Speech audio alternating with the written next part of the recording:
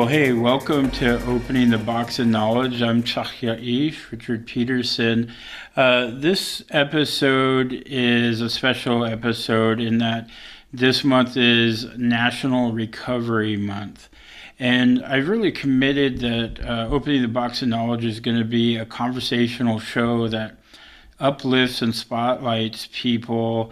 And one of the things that we really need to address is some of the darker issues in our lives, and addiction is one of those.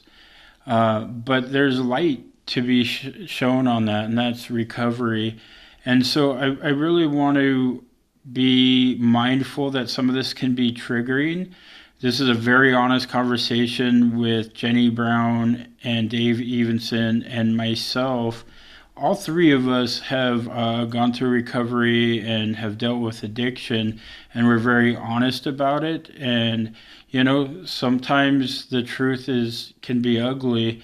Sam, you're our engineer. You sat here. Kachung is traveling this week, and so we're kind of home alone doing this podcast. This was a pretty special interview, and I know it impacted you. You were kind of saying you had your own issues around, Yeah, so I mean, this was just such a rock star cast of indigenous rock stars that we had once again, and they're talking about holding each other up, big theme of this episode, and we've all messed around as kids and got in trouble. I did that, and one of the big things that spoke to me about this one was, if you've made it back to the top of feeling good about yourself, is to reach back down and pull that friend, or that, so maybe they're not a friend, but pull them back up with you and support them. So that one really spoke to me. That's awesome. That's really the hope of this episode, as with all of our episodes, is let's hold each other up. And so I do want to warn our listening audience, some of this might be triggering. Recovery is a tough road, but one, I think when you put the light on it and you can celebrate those successes, it's achievable, and that's what we want to share. I'm very honest about myself and where I'm at, and sometimes folks might not like that, and I'm just going to ask that you hold some grace for people going through recovery. And we hope you enjoyed this episode. I really did. And, in the notes, we're going to share some contacts, hotlines. Resources. Exactly, those resources, because, Sam, you said it so well. When you've kind of gotten out of those situations, it's an obligation to reach back and hold each other up, pull each other up. And there's help out there, and recovery is not only possible if you reach out, it's achievable. Absolutely. So thank you, everybody, and please enjoy the episode. Welcome back to Opening the Box of Knowledge. I'm Chach Richard Peterson, and this month is National Recovery Month, and this is something that's really close and near and dear to my heart, something I have with lived experience. And want to share the stories of recovery. And it's not always a pretty picture, but recovery is possible. And I think so many of our people have worked so hard to kind of go through the journey of addiction, of abuse, trauma, and recovery really is possible. And so today I have with me a couple of people who really inspire me, who I've been kind of peripherally just watching from the outside a little bit and seeing their journey, and just want to celebrate them and hold them up and let them tell their story and what that means. Because I think so many of our own people, Tlingit, Haida, indigenous people, addiction and all the things that are trauma based are really wrapped in shame. And I kind of want to be a person who helps lift the shame and say, what, we are a people of love, and we need to celebrate that love. I always say, I'm the proudest person in the world. I talk about being from the village. It's my pride. we come from the most beautiful people on this planet. Our culture exemplifies what it means, reciprocity, holding each other up. But through colonization, through the traumas that have happened, we tend to hold ourselves down. We're our own worst critics. And rather than hold each other up and live by our values, we've kind of adopted this idea of pointing the finger, spreading more toxicity. And when people try to get better, we don't celebrate that. So long speech, I know, but I really want to hear from our friends here today. And with me today is Dave Evenson and Jenny Brown. And maybe real quickly, Jenny, you guys can introduce yourselves and we'll get right into the conversation. Okay. My name is Jenny Brown, and I am Duck Ding Ton from Hoonah. I am the daughter of Greg Brown Sr. and Judy Mills. And my dad is a Tequidi, so I'm Tequidi Yeti, and my grandparents are Wishkitan, the Wishkitan Dutchkan. I am the Community and Family Engagement Specialist with the Community and Behavioral Services Department. And I've been with the tribe probably a little over 3.5 years. My name is David Evenson, and I'm a person in long-term recovery. For me, what that looks like is I have not had any mind-altering substance since July 7th, 2017. My Tlingit name is Hachbiragal, which means the measure of a man, which is, I got a nice little story about that. I was trying to find out the meaning of my name, and I ran into an elder. It was Anna Katzik before she passed away. And she told me that it was important that if I heard this name, that I was obligated to live up to it. So I didn't mean it at the time, because I was still doing drugs. I was still drinking excessive amount, but I did tell her I would, try to live up to it. And then she translated the name to me. And so I'm happy to say right now that I am living up to it, that I feel like I am making a contribution to society rather than being, that rascal that I was, going around and, screwing stuff up.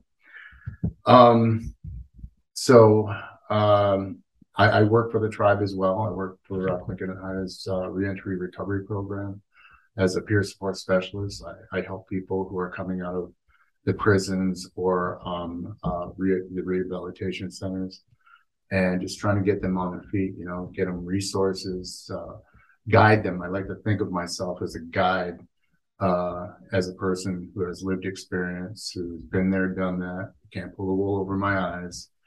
But I got you covered. If you're looking to get on the right track, then I have done this, and I could show you what I did. And so that's where I come from. Man, I really love it. I think about, that lived experience is something I want to talk about. Also, accountability. One of the things that is really exciting to me about both of you is through your recovery, you've really started helping other people, right? I think that's a cultural value, but I don't want to speak for others. I think your journey is your own, your story is your own. What's driving you right now in your recovery? My recovery is what drives me, and mine is the culture, to learn stuff that I've learned, that I grew up around, and implementing that and figuring out what the balance is between a cultural situation and a Western situation, and try to find the middle. And being of a person in long-term recovery myself, I'm 5 years clean of opiates, of prescription medication, and heroin and morphine and Dilaudid, just a bunch of prescription medication. And I spent 13 years in and out of Lemon Creek Correctional Center. Mm-hmm. Like, I always like to say it's DOC, but it really was Lemon Creek. Like, I didn't get transferred anywhere. Mm-hmm. And so what saves me all the time is that I think about those 13 years that I was in and out of jail and in and out of the halfway house, and I see the system in there, and I see our people in there. And I don't like to think that that's where we grew up and that's what we came to. So I always want to try to pull the people out of that dark place and be more of a positive person, because I don't want to be a person that's at the top of something and stand there myself. I'm going to reach back and extend my arm and pull people with me, because as we all know, you know what I mean, there's power in numbers. And so the more power we can get people sober, the more we can get the word out there and save other people. Love it. Mine is very much the same way. I have a deep passion to be able to help others. And my roots came from, my recovery roots, I should say, came from AA. And, you know, the motto there is one drunk helping another drunk stay sober. And that's what got me sober. That's what saved my life. And I'm just so incredibly happy to have the job that I do, because that's sort of a double whammy, you know. It's incredible to sit around, and it's a privilege to sit down and listen to some of these people's lives who come at you in a really honest and sometimes disturbing way. But I get to take all that in, and I get to tell them how I did what I did when I encountered the problems that I did. And so when I get up every morning during the work week, or even, you know, during the weekend when I'm, you know, working with my sponsees, I think about the day ahead and what kind of value I'd like to bring into that day. You know, I do my prayer and I ask for guidance, and to be able to incorporate all these things, you know, my culture, my experience, strength, and hope, and to be able to see the smile that comes on their face when they get it. Oh my goodness, what an incredible experience! And so that's what drives me. Man, you two are just giving me so much right now. I'm gonna get emotional.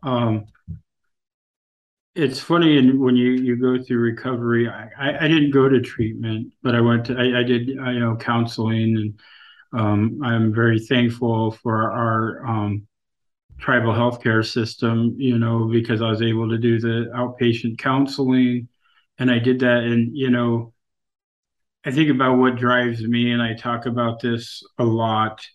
And it was almost word for word what you said, you know, both of you.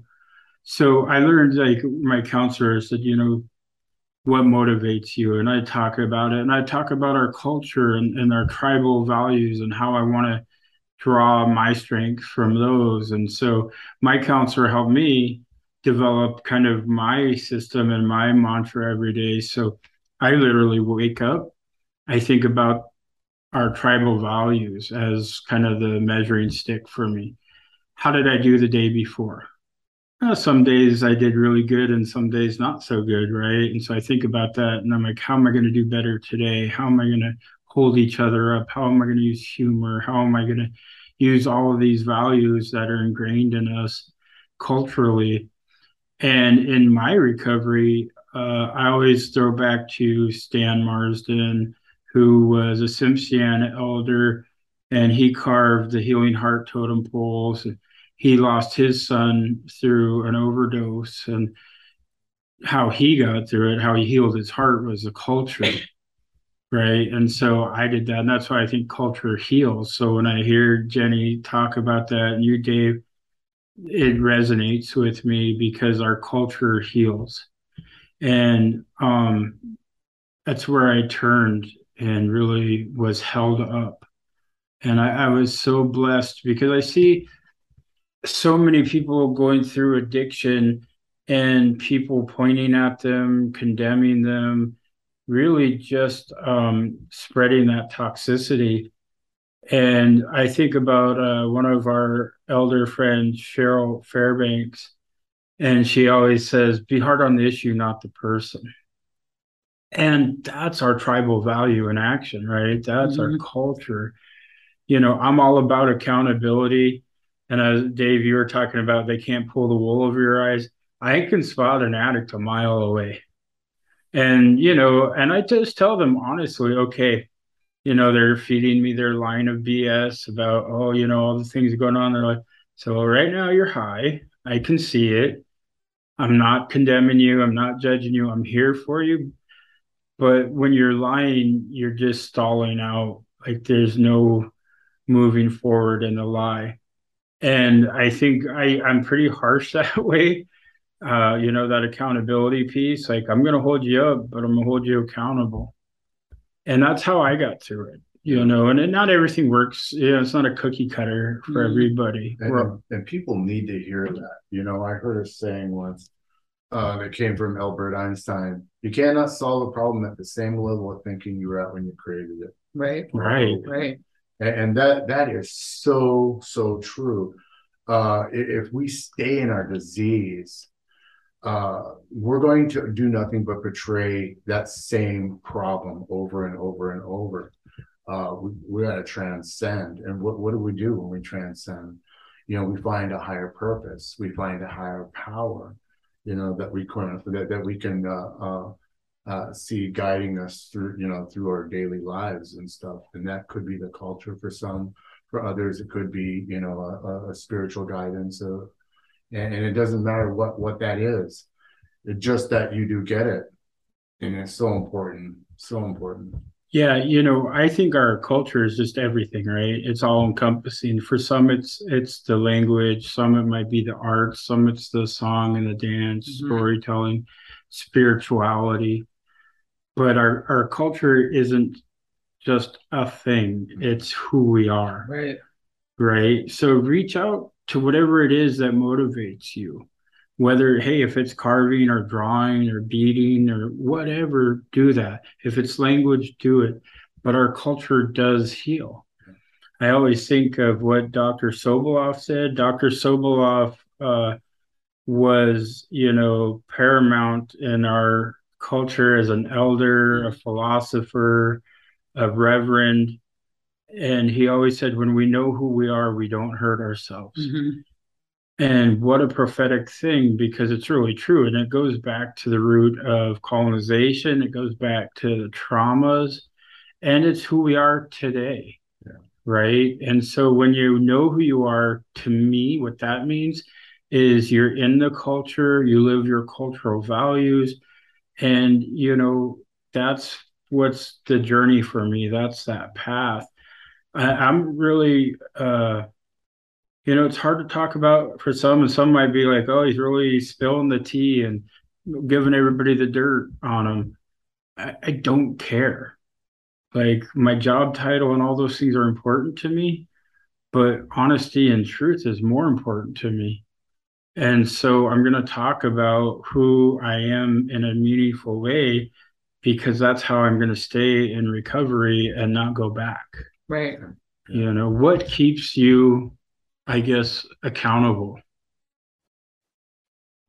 The main things that keep me accountable is everything that I've done in the past. I try to do the exact opposite and find ways that I can improve myself.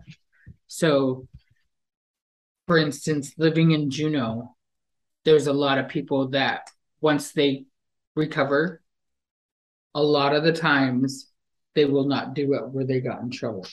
You know what I mean? Like it's too hard for them. They're always like, well, I know people there. They're going to have drugs there. I can see it right there. And my whole thinking is when I was in jail and I had my epiphany, my whole thing is if I can't make it where I got in trouble and improve myself, then I'm not going to make it anywhere else. So my whole thing was I need to do all this stuff. And I had tried to be one of the people that just barely make it by. And that's when Talia was like, what are you doing? Why are you working there? I was working at the Alaskan Hotel as a front desk person. And she was like, come in and see me. Let's go over your resume. So I was going to Second Chance. So real quick, Talia is Talia Ames, who's this beautiful soul who's kind of dedicated her life to helping people through recovery and through some of these issues, right? Yeah. And she was running the Second Chance program. And so I went in there to see her. We beefed up my resume, and then she was like, okay, well, let's see if we can get you into the job program, the work experience. And she was like, let's find you a job. And then I kind of was like, is she really going to help me? Is she really going to help me? Because I'm a person that has 4 felonies. You know what I mean? Yeah. There are 3 drug felonies and then 1 aiding and abetting felony. And I was like, nobody's going to hire me. Even if I have a degree, nobody's going to hire me. She was like, well, you never know. We have to start somewhere. We have to start somewhere. And then I saw that there was a receptionist position open at Quincon Heights Regional Housing Authority. And she was like, well, let's get you in there. And so I did 90 days in there. And then at the end of the 90 days, I was like, okay, I'm going to start transitioning all of my stuff over to one of my other friends. And then they were like, wait a minute, what do you mean? And I was like, my 90 days is almost up. I'm going to be done. And so that right there was telling me, I was like, yep, I still know what I'm doing. I can still do all of this stuff. It helps me function better. And then knowing that I help people is my biggest thing. Because as Tlingit people, as we all know, probably Native people, nobody likes to ask for help. Yeah. It's a big prideful thing. And I always go back and reflect on my own self and be like, oh yeah, that was a time when I didn't want to ask for help, but I'm going to do it anyway. I'm going to turn around and be like, hey, can you help me with this? I don't know how many times I've been like, Dave, I need your help. Dave, what's this? But it's been one of the most gratifying things for me is because I see all of the people that I was in trouble with. I see them sober. And I'm like, great, look at, see, power in numbers. Here we come. Yeah. We're pulling people out. Well, and I believe, in every facet of my life, whether it's my job, creating opportunities, economic development, all that, people like success. Yeah. And in recovery, I think we kind of glom onto each other when we're going through that in success because, it's that I feel stronger and safer when I'm standing with somebody else who went through the same thing and they're successful. Mm-hmm. I feel a little more self-assured with them.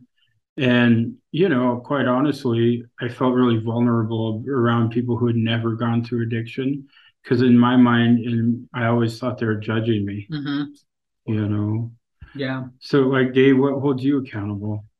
Well, at first it was jail. I didn't want to go back. I had enough of that, right? Yeah. But and boy, it's a really good leverage to have in your life. But today that evolved into something else. As you guys probably know, I went to jail for a gentleman that I got into a fight with downtown. He ended up dying, and it was one of the roughest moments I had to ever go through. I couldn't imagine what it was like for those loved ones who had lost this gentleman that I got into a fight with, being all reckless. But I owned it, and was kind of ready for whatever came my way, and I'm just fortunate, blessed, really, to have come out of that situation with only 6 years, 3 years suspended, 3 years to do. I got a buttload of probation, but hey, I'll take it, and so in the beginning, yeah, it was prison or staying out of prison, but then it started to evolve into something else. And today I'm looking at the people who are looking at me. When I was the participant manager at one of Quincon Heights transitional houses or recovery. I like to say recovery because it's not a transition. I was talking to my sponsor on the phone, on video chat, and he was looking around the house that I just acquired, and he goes, "Hey, Dave, looks pretty crappy in there." And this is a guy that tries to keep me accountable.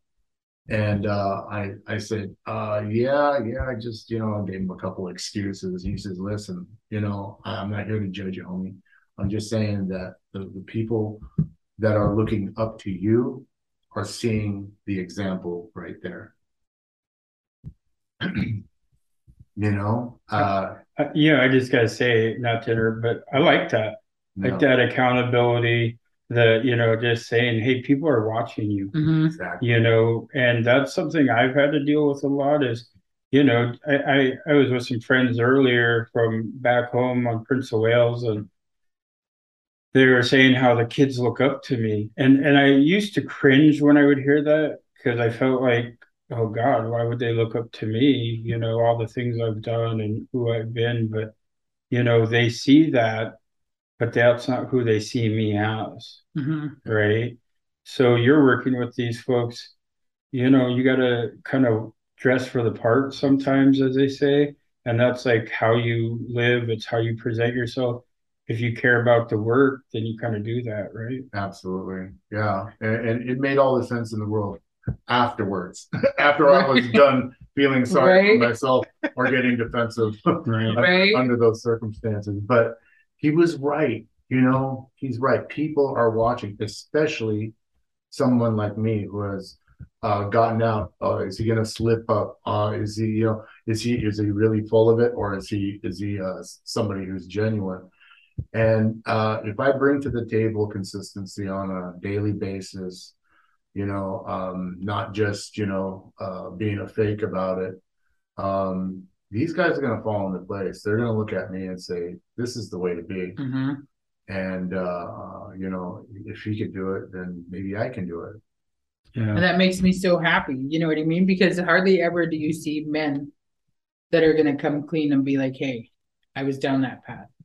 But a lot of the times, like when I was getting in trouble, I was surrounded by men. I come from a big family, you know what I mean? And I always had my brothers, my cousins, everybody around, and nobody wanted to be accountable. And I was always the one that was like, "Oh yeah, I did it. I'll be the first to tell you I did it." And I always believed that if I tell you that I did it, and I can hear my parents, you know what I mean? If you tell me you did it, you're not going to be in as much trouble as if I have to find out. Yeah, I heard that a lot as a kid. I remember when I grew up in the village, and we'd have teachers that they weren't really from there, right? They would be visiting. We had these teachers, and I was literally like in kindergarten, and these teachers would leave for the summer and lock up their house. And my cousins put me through the window and opened the door, and they were kind of ransacked the house. I was the youngest. Like I was put through because they could put me through the window. I didn't want to go rob somebody's house. I didn't even understand the concept at that age. And anyways, I was like the only kid who got caught who was really held accountable. Like my parents, when the teachers came back, I had to go do chores and do all these things. And I just remember my parents were like, if you're honest and you don't lie, you're going to be in less trouble. Which it didn't really feel like it because I was the one who got in trouble. But, the teachers forgave me. They, treated me a little different, I think, because I took accountability. But, I remember, my parents always saying, if you lie, nobody's going to trust you. And if they don't trust you, they don't want nothing to do with you. And I don't know, I just never wanted to feel that way from, growing up in a village of elders. I say this all the time that when I was 4, my best friend was 84. I hung out with elders, and their approval mattered. And so, so accountability has always been important to me. I'd rather just own up. Plus, I don't understand people who lie. You can't even keep track of all these lies. Like, how do you do it? I just, with me, even in my work and my job, if you screw up, just own it and let's move on. Again, I go back to Elder Stan Marsden. When he was carving his totem pole, people would come in and he said, everybody here has to pick up a tool and carve. People were afraid. Look, I don't know what I'm doing. What if I mess up? He goes, that's fine. We'll just sign your name to it. And That's good. Right? And elders just have such a way. And, part of recovery that's really hard too is, and Jenny, you said something that kind of surprised me and I like a lot. And that's that you weren't going to not go back to where you're from. That, if you can't make it there, you can't make it anywhere. Yeah. And I like that. For me, when I was in recovery, I was still in my village. I didn't leave, but I lost friends, Mm-hmm. and people, their attitudes, oh, now you think you're better than us. Mm-hmm.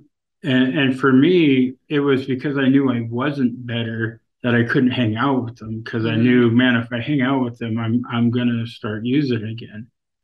You know, how was it with your support, your family, your friends with you guys? Did they criticize? Did they hold you up? Did they put you down? Mix? Did you want to? Right. My parents were in denial for a long time when I was getting in trouble. My whole family was like, you didn't use. None of us ever saw you use. And I was such a quiet person about it that nobody even really knew. Like they always thought I was getting it for someone else or giving it to somebody else and it wasn't until I was in jail and somebody that was in the girls' dorm with us had told the COs and we all got UA'd and mine came back positive. And my brother was in there with me and he was like, you got to write up for what? He said, and I was like, a dirty UA, because we had to sit next to each other. And he was like, not wanting to hear it. And so once I screamed it, everybody turned around and looked at me, and I was like, well, and it's out there now. Yeah, yeah. Right. And so they were like, we didn't even think that you used. There was like maybe a handful that knew that I was using. And it was one of the hardest things because then not only did I have to convince everybody else that I was an addict, like my PO, you know what I mean?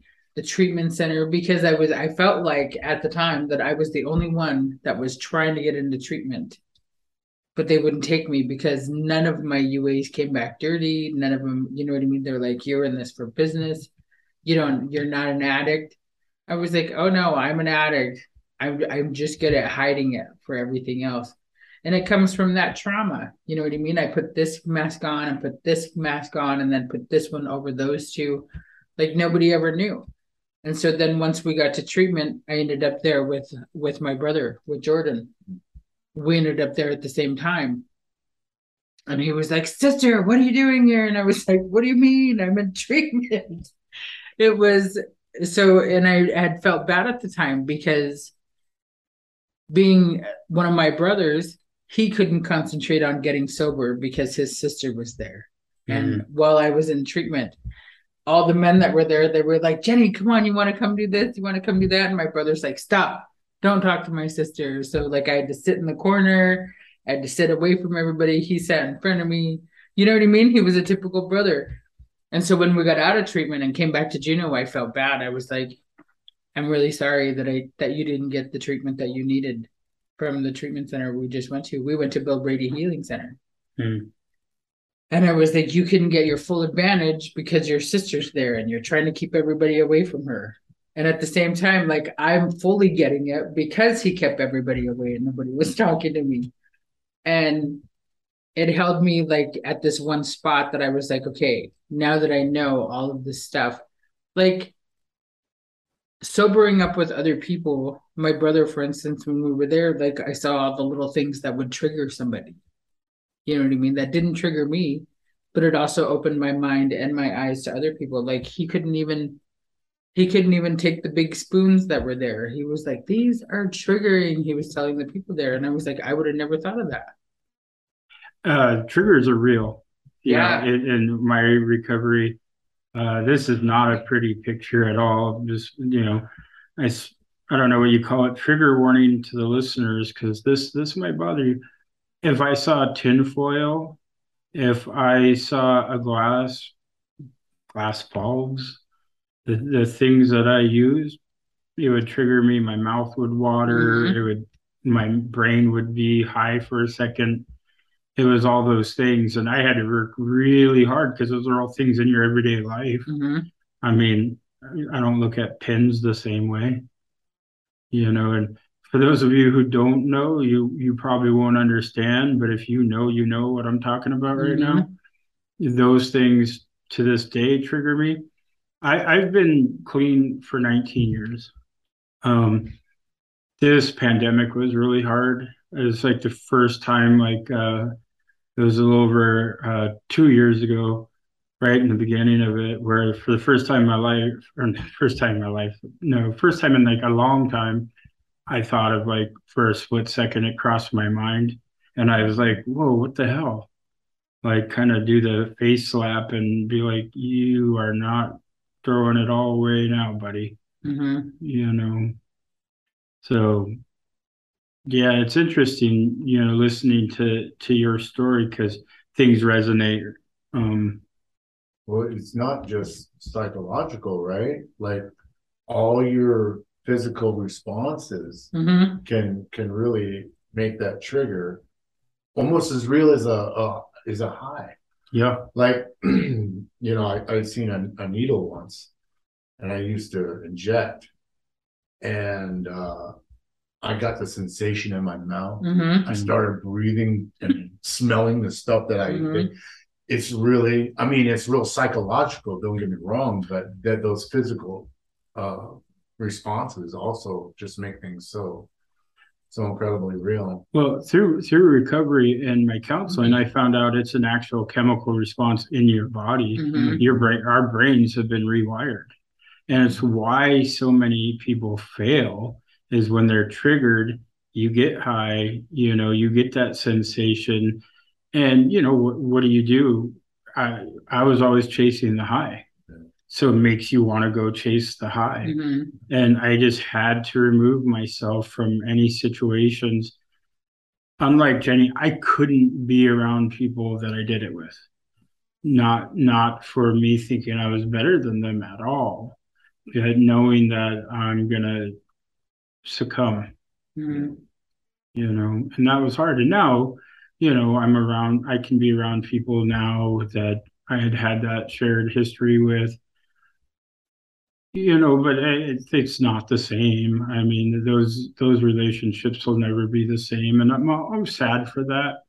I've lost lifelong friends, family, but I also am alive. I'm healthy. I'm contributing, I think, in a good way. And I would never go back, not willingly. Yeah. I still have family members that are using, but they've always lifted me up, no matter if they were in their addiction or Mm-hmm. or they were sober. There's a good amount of family members that are sober today, thank God. And they're trudging along and they're making that recovery road really happen for them, and I really congratulate them because it's difficult, it's really hard, but it changes relationships, and that's really what it's all about. Mm-hmm. Is that my relationship not only to myself but to people around me, and my mother before she passed away was just an absolute miracle. Mm-hmm. I got to make my amends with her, and that was the most incredible experience I ever had. If anybody has not done it, I highly suggest it. It's just the most healing things that you can ever do is make amends to somebody that broken their heart, Mm-hmm. by using and carrying on. And so, the way that changed in our relationship is that she started giving me tasks to do that she would never ever trust me with. Like before she passed away, she asked me, she said, "Son, I want you to take care of your family. I want you to take care of your brothers." She knows that not all of them are, on track. And so, I'm there for them. I don't enable them, I certainly, hold them accountable. But when they need me, I'm there. And I can do that today because I'm sober. I can do that today because I'm in recovery. I think that's the gift of recovery is those relationships. You talked about the family being there for you. Um, One of my closest relationships was my cousin Nick, and I called him my brother. And he he didn't get mad at me when I separated and started getting clean. He would let me know he was proud of me. He's like, he always told me, man, you're meant for so much more. You got to do this. You have it in you to do this. And I never saw that myself. I didn't, but his and I's relationship was still up and down, right? Even though he was supportive of my um, getting off and cleaning up, he went through the same battle, and I carry with me a lot of guilt over the fact that our very last words to each other were really pretty tough. He had gotten clean, and he had to go to jail. He got in a fight. Him and another cousin got jumped, and our cousin was getting the crap kicked out of him. And my cousin Nick, he pulled out a knife and defended. But that's how it looks when you're high. And those decisions cost him, and he went to jail.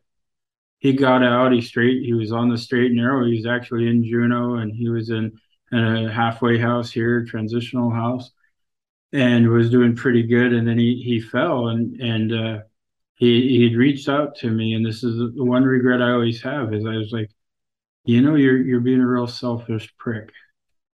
I said, why don't you think of others besides yourself? Knowing all I'd been through, all the things I had gone through, that's what I chose to say to him. And about 3 days later, he overdosed on heroin.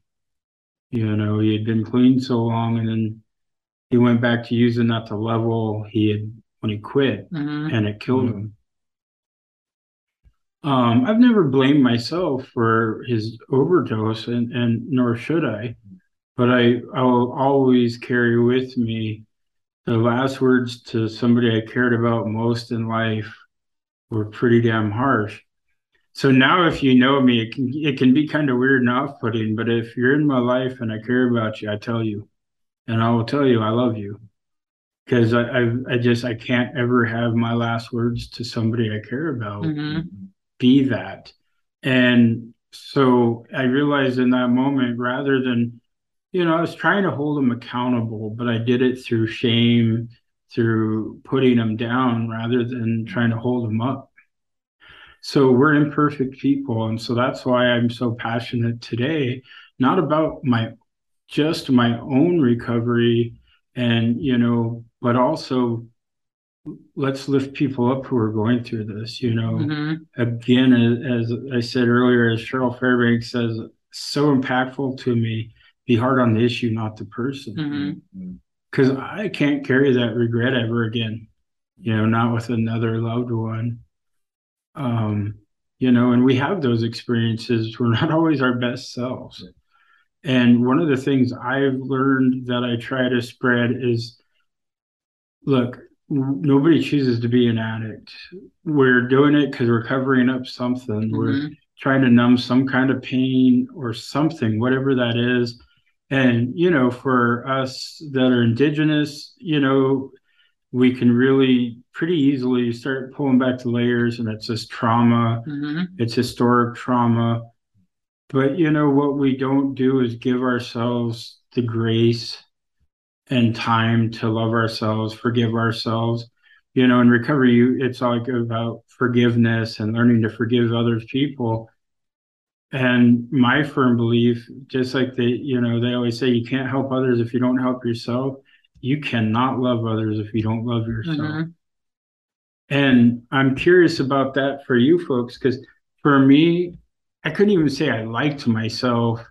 And I remember a counseling session one time, and that she held up a mirror and said, "Can you tell yourself you love yourself?" And I was like, "Yeah," kind of like, duh. And she gave me the mirror, and I went to do it, and I couldn't. And then I lashed out at her. I was like, "This is stupid." Like, I threw the mirror down on her chair, and I was like, this is so dumb. This is nothing. Okay. But it really came down to I couldn't even say I loved myself. And, through recovery, I've learned to like myself, to be proud of myself, to acknowledge my successes, and now love myself. And anybody who knows me also knows packed onto addiction has been other addictions, food, and whatever it takes to cover up those feelings. I'm proud to say today I'm half the man I used to be. Mm. And, people go, what diet are you on? I'm like, I'm not on a diet. I've learned to love myself. And with that comes healing. Mm-hmm. Wow. That's powerful. That's a powerful statement. For me, I had to fake it for a little while until I made it, I didn't know how to love myself. I had no idea where that would come from, because it certainly wasn't displayed in my own family. Yeah. And so, but I did good to get around a group of people who love themselves, and then, got that from somebody who loved themselves, and then, and on and on. And that's what it meant for one drunk or one addict helping another stay sober, is the true act of love that you're talking about, is the ability to hold somebody up when they're down, to be a phone call away, to be, just a reach away from coming to your rescue, or not just coming to your rescue, but just lending an ear whenever you need. And can you tell me a little bit about the fake it till you make it? I've adopted that mantra in my past too, but I'm curious what that means for you. What did that mean? Well, the fake it till you make it was like in the very beginning of my recovery, not this time, but from the very start, when the people around me who were in recovery were planting seeds. I didn't know what that was about. And quite frankly, it was counterintuitive to who I was as a person. I was a scumbag. I'll just throw it out there. My intentions were well, but the way I behaved was an absolute, nothing short of somebody who was just an ass. And so I didn't see those qualities in my family growing up. I inherited a buttload of dysfunction and violence and stuff like that. So I didn't know where to refer that, from. And so, but people told me, they said, if you do this, this, and this, then you'll get, to the place that you need to be in your recovery. And so, I didn't believe it, but I practiced it, and it was really the work that got me to the place where I started believing and understanding that the principles of staying sober is, it's believable and it works. So the reason that resonated with me is I've always said that I always felt like if you know the fable about the emperor who wore no clothes, I always felt like I was the emperor, right? Like one day everybody's going to figure out I'm full of shit. They're going to figure out I'm naked. Like, I don't know what the hell I'm talking about. And so that was my kind of version of fake it till you make it. Cause I'm going to keep going forward, but one day everybody's going to figure out I'm a big phony and a dummy and I don't know what I'm doing, even though that wasn't true. That was my perception of myself. Yeah, their own mindset. Yeah. Yeah. My whole fake it till you make it was mainly for probation. If I go out and get a good job, they'll leave me alone. If I go out and do these meetings, they'll leave me alone. If I find a sponsor, they'll leave me alone. And it was always until, okay, I'm just going to do enough to get by. And then once I would start reading it and really getting all the steps that I was going through, I'd be like, holy shit, I already did it. And it was always something that would surprise me at the end because I had completed the 12 steps at least 3 times. So there are 36 steps. Right. and counting.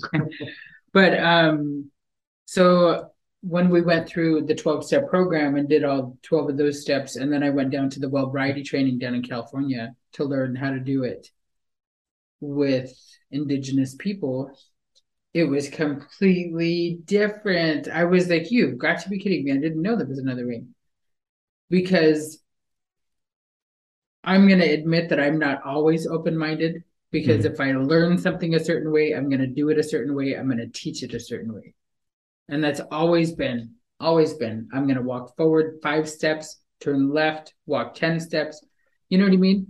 I'm a very organized person. I'm a very like to the point. Sound like a Tlingit auntie to me. Geez, Louise. And then my whole thing too with beading and learning traditional stuff, I know a little bit of the language. I can understand a little bit of the language, but what I was born to do was traditional song and dance and stories. So when it came time to beading, I was like, you want me to what? And when I was going through my recovery steps, the first couple of steps I would think of like beading a needle. You know what I mean? Like you have to hold the needle and then you have to thread it. And it would take me for freaking ever. I'm like, isn't there a simpler way to do this? All the time. Can't we do this a different way? And they're like, no, Jenny, you can't. And I'm such a Leo, you know what I mean? So when it comes time for people to be like, can you honestly say that you love yourself? And I'm like, I'm a Leo. I'm as vain as they come. I'm like, I will tell everybody I'm a Leo. I have a purse, I have a phone full of selfies, and I'm like, nope, not that one. Nope, not that one. But when it came time for me to do it in front of a mirror with my therapist, I was like, I don't know if I can. So I would lay it face up on the table and I'd let it sit there for a little bit, and then I'd just peek over. And I would do it up until I would hold it. And it probably took a couple of years because I had so many masks on for so many things. And it was something that I really wanted to do because I wanted, like you had said, I wanted my foundation to be sturdy, because I want it big enough that when I reach back and grab people out of that dark place, it's going to hold all of us. It's not just going to hold me. And I got sober with my brother. My brother was an IV user. He didn't start that way, but he ended up that way. I have a sister that is an IV drug user also. I was triggered all the time, which is tinfoil, because I smoked it. And that's why nobody could really tell, because it would affect me different than it would affect him. Yeah. And that was me too. You kind of, I don't know what you call it, but we had like our clique, right, of people who, and they all kind of switched to needles. I never could. I just didn't like needles. People see all my tattoos and say, well, you don't like needles? Well, I was like, man, it is different. Let me tell you. Right. And so I think creator in that regard, because I think that might have been what made my recovery a little bit easier too, is I think once you're IV, it's much harder. And, remember my counselor telling me 6% of people on meth ever get clean. So give yourself that, nothing's easier, but I do think it was easier just because I smoked it. And again, trigger warning right. for the listeners, because it's gross. It's dirty. It's bad. It's funny. People know me. I'm a germaphobe. Right. Yeah. I think one of the other trigger warnings was when we were in the halfway house and vaping was just becoming out. Oh yeah. And there was people at the halfway house that would come in and say, she would pull up and she would take a big vape and then blow it out. And I was like, holy crap. I was like, you just triggered the whole campus. I told her, because it was such. I'm like, why are you doing that here? I'm so anti-vape, and I think that's the where it comes from. Yeah. Because I'm like, Jesus, you're vaping. I'm like, to me, that looks just... Yeah, exactly. And then it's, right. They do it, and it smells like cotton candy. Right. And I'm like, oh, if meth tastes like cotton candy, I might never quit. Right? Fruity Pebbles. Yeah. Yeah. And then she would be like, do you want to try it? No, get out of here with that. I was always like, you can't just come on campus. Like, a good portion of us that were in jail were addicts. You know what I mean? Yeah. And every time that I went to jail, I would learn something more, how to do something better. And so when I would get in trouble, I had never gotten caught with the police with any drugs on myself, just controlled buys. And that was my biggest thing that I fight for now. And I was like, quit giving them deals. I didn't get a deal. You know what I mean? I just did 13 years stint in jail for drugs. I'm like, but I see everybody else that will get 6 months and then 3 years probation or whatever. And then, you know what I mean? I was like, I didn't even get caught with anything. It doesn't feel like there's really any accountability there. Yeah. Well, and then they trust somebody that's still actively using. You know, I'm so thankful in my life that I never got in trouble with the law. You know, and Jenny, you were talking earlier about how your family didn't believe that you were even using because, you know, that was me. Nobody ever, you know, saw me. They didn't, you know, I was a real chameleon about it. So nobody knew it. And in my village, I was the mayor, I was a tribal president, I was, you know, every board and people, you know, I was held up on our island in all the different communities as a leader. So they just, you know, when I came out and said, hey, man, they were like, no, you're not, you know, but it was true. Stereotyping. Yeah. But I was real honest about it, and I had people hold me up. And one of the things that really hurts me today is I seen people that actually held me up put others down, and I don't understand that, and I get really confused by it. Like we have to be consistent in it, and you know, there's a danger. I'm doing this podcast, and you know, like I said, this is separate from what I do for a living. Try to keep that separate. You guys have referred to the tribe a bunch of times. I'm the president of the tribe. This year alone, I've been to the White House twice. I just got called yesterday to go back to the White House in a couple of weeks. I'm like, I want to go. So awesome. I'm like, I want to go touch stuff. I just want to touch stuff in the White House. It's awesome. It is. It's amazing. I'm from Kisan, you know, a community of 80 people. And here I am at the White House, and I'm just looking around at all this opulence and all this stuff. And it's amazing to me. And I worry, like, you know, is somebody going to look down on me now because I'm so open about addiction and recovery? And that's been even threatened to me before, you know, and I'm like, I'm so in who I am, and that even like, I'm like, you know what, I've hit bottom. There's nothing you can do. I'm in control of my destiny, right, as much as I can be as an elected person. But at the same time, I'm at a place in my life that I know if it was all gone tomorrow, I'll be okay. You know, I've survived all the worst things I tried to do to myself. Right. Nobody else can. So I hope when people look at the two of you, they see what I see, because I'm just so effing proud. And, you know, we don't hang out. We don't really know each other in that way, but I pay attention. I watch, I see who's doing what. Like, Jenny, you're a machine, man. It's like this, that, you're doing another event.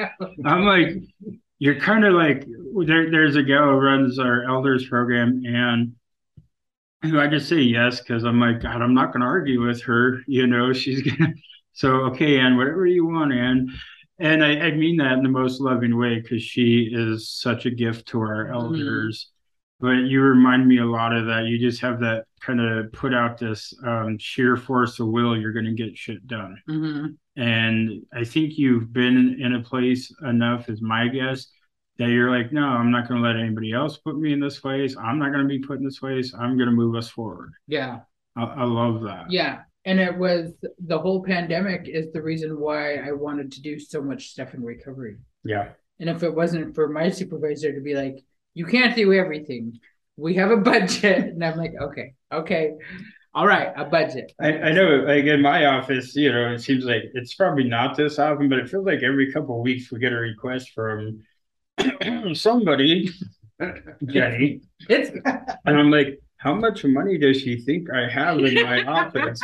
My chair's not lifted up by $100 bills here. But yeah, I'm joking, of course. But you know, you're trying to do a lot. Yeah. You know, and I love that, because you're trying to lift people. I see it.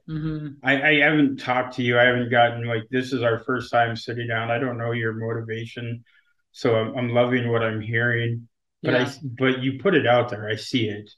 The pandemic I know that I had a hard time in the pandemic because not only was it triggering for drugs, but it was triggering for jail. You know what I mean? They're like, you have to stay home, work from home. So then I'm like wandering around. I'm like, you know what? This feels like jail.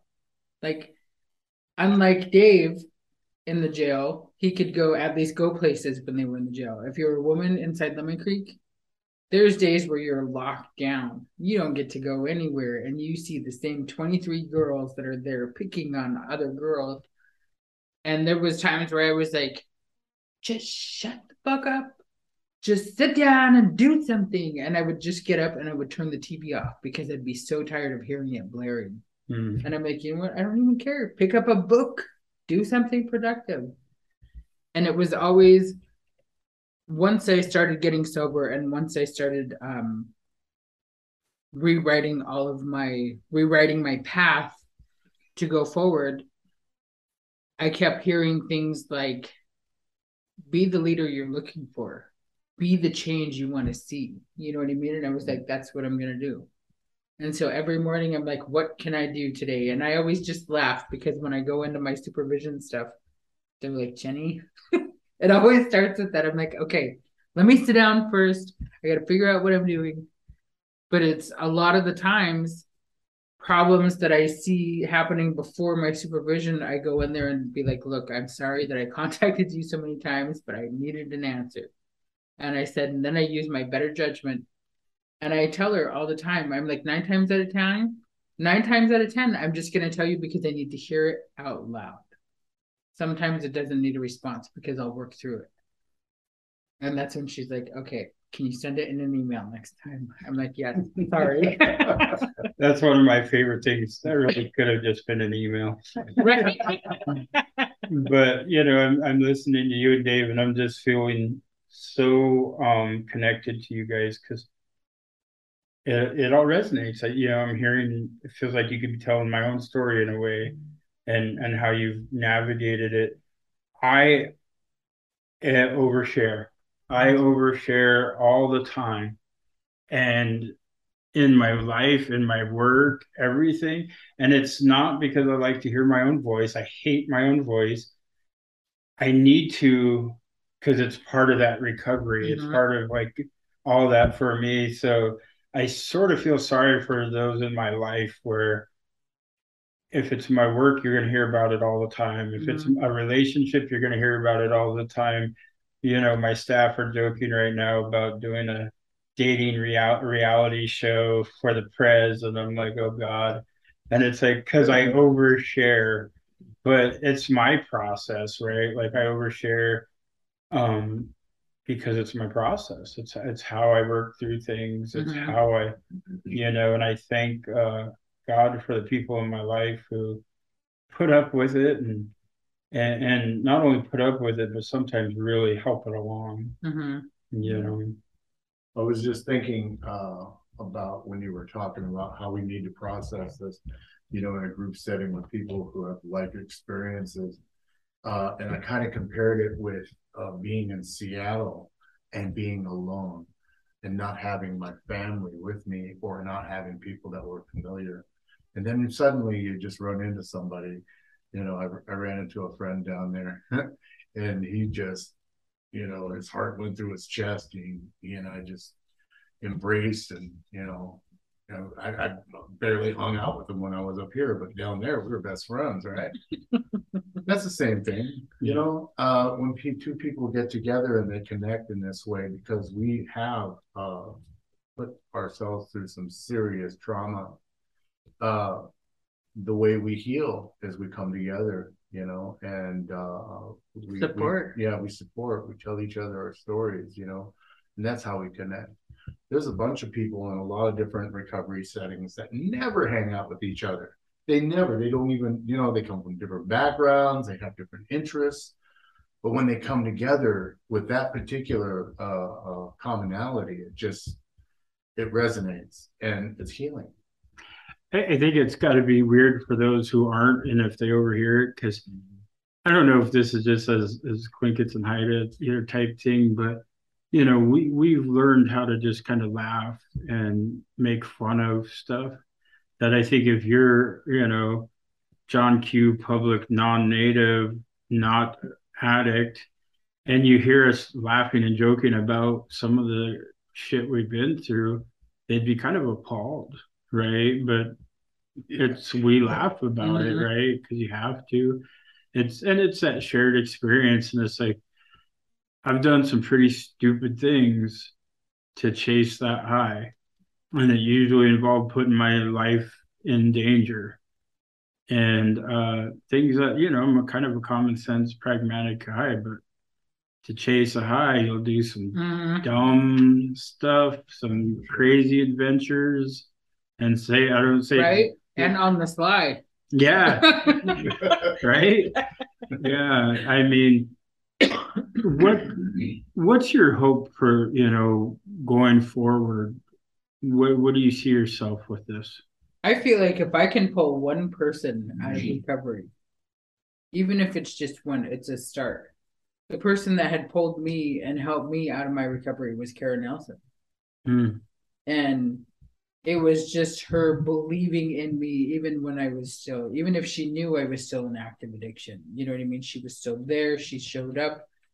And that's the example that I was going with my, be the example, be the leader that you're looking for, is because I numerous times have thanked Kara and was like, thank you for opening up these doors to help get us clean. And I was like, and paving the way that we can become better people. And, she's got Dan Sullivan and Bill Walker, you know what I mean? She's got them all on speed dial. And I was like, how do you get that? Like, I'm like, that's what I want. I want to be able to be calling our legislatures and be like, hey, this is what we need help with. And it's not just with addiction, you know what I mean? It comes with MMIW, it comes with sex trafficking, it comes with child abuse. Like all of these things is things that I'm like dipping my toes in to be like, this is what I need to help with. So it wasn't just mental health and addiction and trauma, like it stems into other things to try to help our people. Because I mean, like when I say our people, I don't just mean like our Indigenous people. I mean the people that I was incarcerated with. Yeah. Because for 13 years, that was my family. Yep. Well, and you created it's a culture of itself, right? Like the word culture doesn't always mean Indigenous. It's we create a culture. I really am in love with what you just said because I preach this all the time. I'm an elected leader, but I think everybody can be a leader. I really believe that.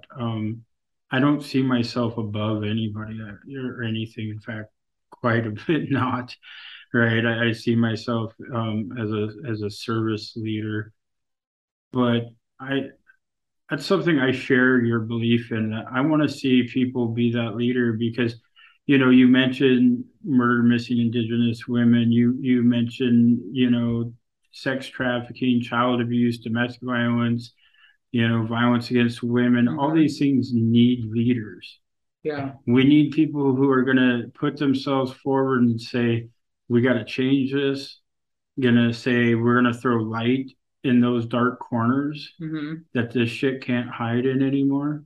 Yeah, because it hides real well, and some of those demons wear pretty masks, and they're people you think are good people and you look up to. And I'm not saying that hurt people hurt people. You hear that a lot, and I was at a celebration for some women who went through this program about a week ago, and they were saying that about how hurt people. And I was sitting there looking at these beautiful people celebrating and sharing and holding each other up. And I was like, the one we need to adopt is heal people, right?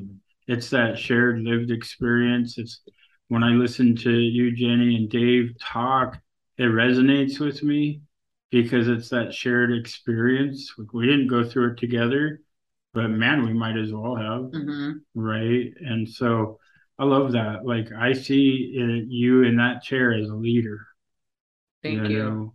I just I'll get out of your way and let you lead. But however I can support that professionally or as a friend or as a person just saying, go Jenny, add me to that list of people. Right. I hope to never lose the foundation of what got me sober and kept me sober. It's so important for me. When I hear you talk about a leader of service, that's just so close to my heart. Well, all my life I have, have let this huge ego get in my way, and it was something that almost killed me, and when I realized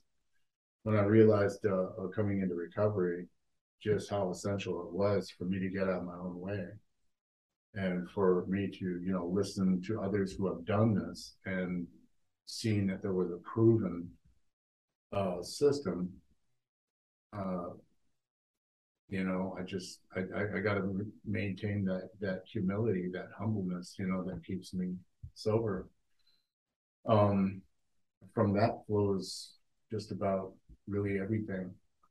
To be teachable, to be open-minded, to be willing, is the ingredients, that really,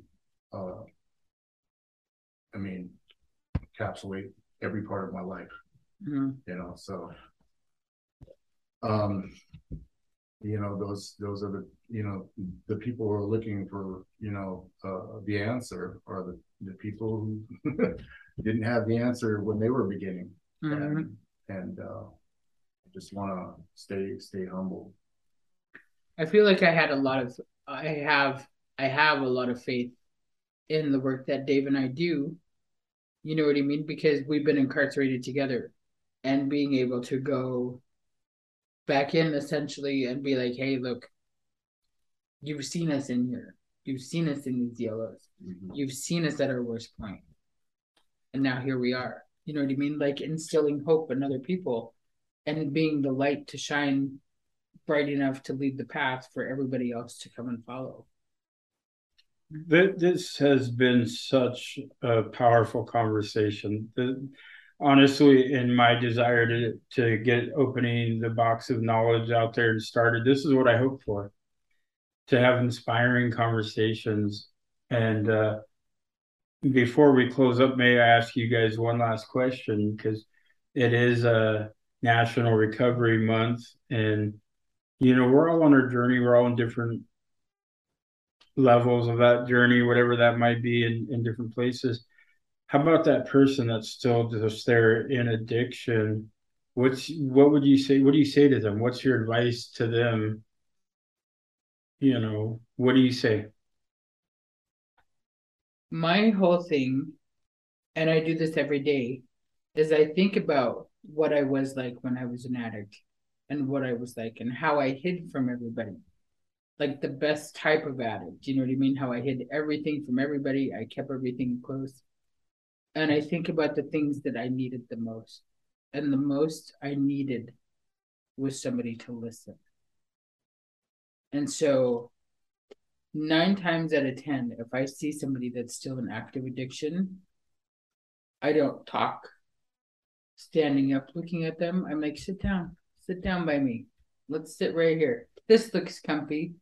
And I am such a person that I want somebody to feel that comfort and the love and the hope that I'm like, sit right here. Let's talk about this. How can I help you today? What can I do that's going to help you have a better day?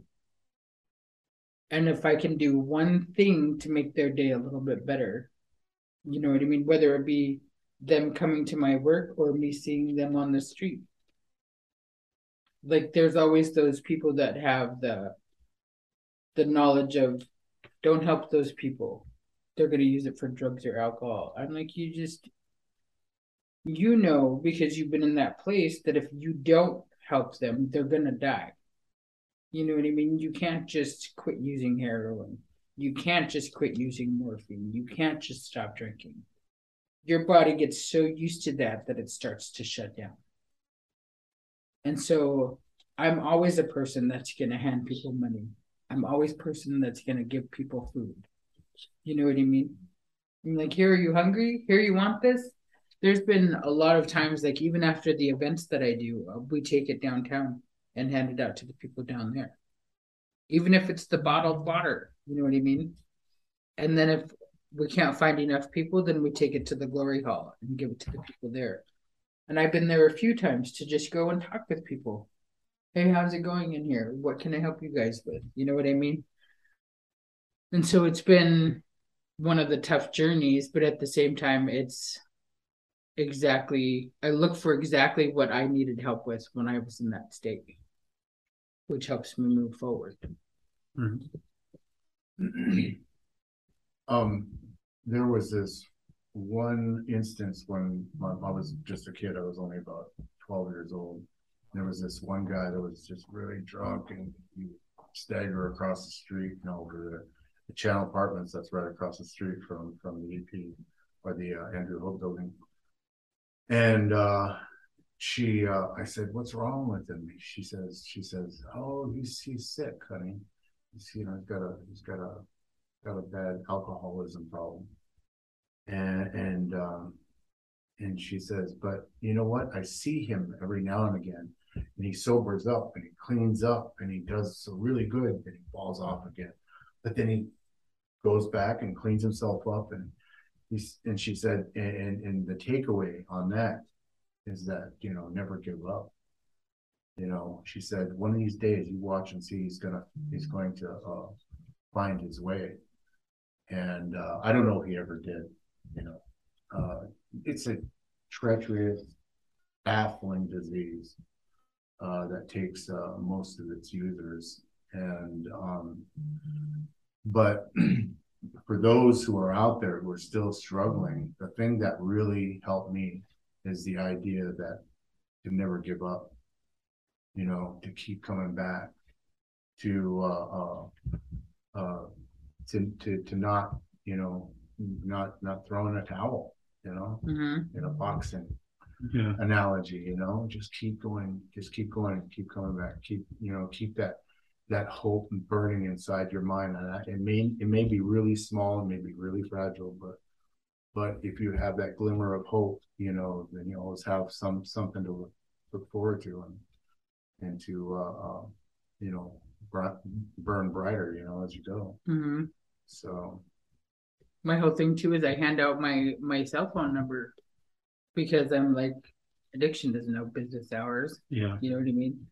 And your deepest, darkest times is when you're at home at nighttime, nobody's around, 3:00 a.m. You know what I mean?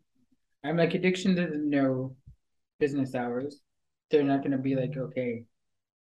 And I talked about this many a times with the opening of Rainforest, because there was like a lot of the time it's going to be in the late evening, early morning that somebody's going to need help. And it was always during that time frame that you are at your darkest point, you know what I mean, where you're at your most vulnerable state. And I'm always like, hey, if you need help, call me. My phone's always on. Awesome. I always think, every journey starts with the first step. And sometimes you got to take that first step several times, and it's not easy, but just take that step. I'm sure, I kind of heard it in both of you. You didn't start the first step and then it was just a clear path, right? Success wasn't immediate. I think I attempted to quit a dozen times. I thank God for my dad, who one day called me out and he said, I didn't know he knew, and he just said, how long you been on this shit? And it caught me off guard, right? And I think that was the time where it really started to take hold of me. I was like, I don't want to be this. It goes back to that time when I was a kid and used to go through the window, right? I don't want to be looked at that way by the people I love, my parents, who I'm blessed with pretty amazing parents who have held me up and loved me and stood by me. I didn't want to let them down. But the truth of the matter is, I didn't want to let myself down, and I didn't know how to say that or even express that. Um, if I have somebody who's talking and they're in addiction real heavy and they want out, I'm just like, take that step. Give yourself the grace to fall, pick yourself up and take the next step. That's what it takes, and reach out and talk to people. You can lie, you can pretend it's not happening. That always stalls out that step. Mm-hmm. So just be honest and take the step. Jenny, Dave, I want to thank you from the bottom of my heart for joining us today and sharing. My hope is this lifts people up, that this doesn't make people feel bad or this or that. I can tell you today, you've lifted my heart so much. To you. Yeah, I feel like I learned so much about both of you today. Hopefully, folks learned something about all of us. It is National Recovery Month, and Sam and I will work to. Sam's our engineer, and he's been pretty quiet this time, but we're gonna draw more and more of Sam out into these conversations. But in our notes on iTunes and Spotify, we'll share some where you can reach out for help. It takes that first time. Just reach out, tell somebody you want to be, doing something better. Absolutely. So with that, I just want to, close us out in a good way and lift you all up. My heart's soaring right now. I'm going to be indebted to both of you for this. And I hope our listening audience feels the same way. And if you have somebody who needs help, like I said, Cheryl Fairbanks says, be hard on the issue, not the person. And if that person is you, if you need that help, don't be hard on yourself. Just do it. Anyways, thank you all for tuning in, and until next time.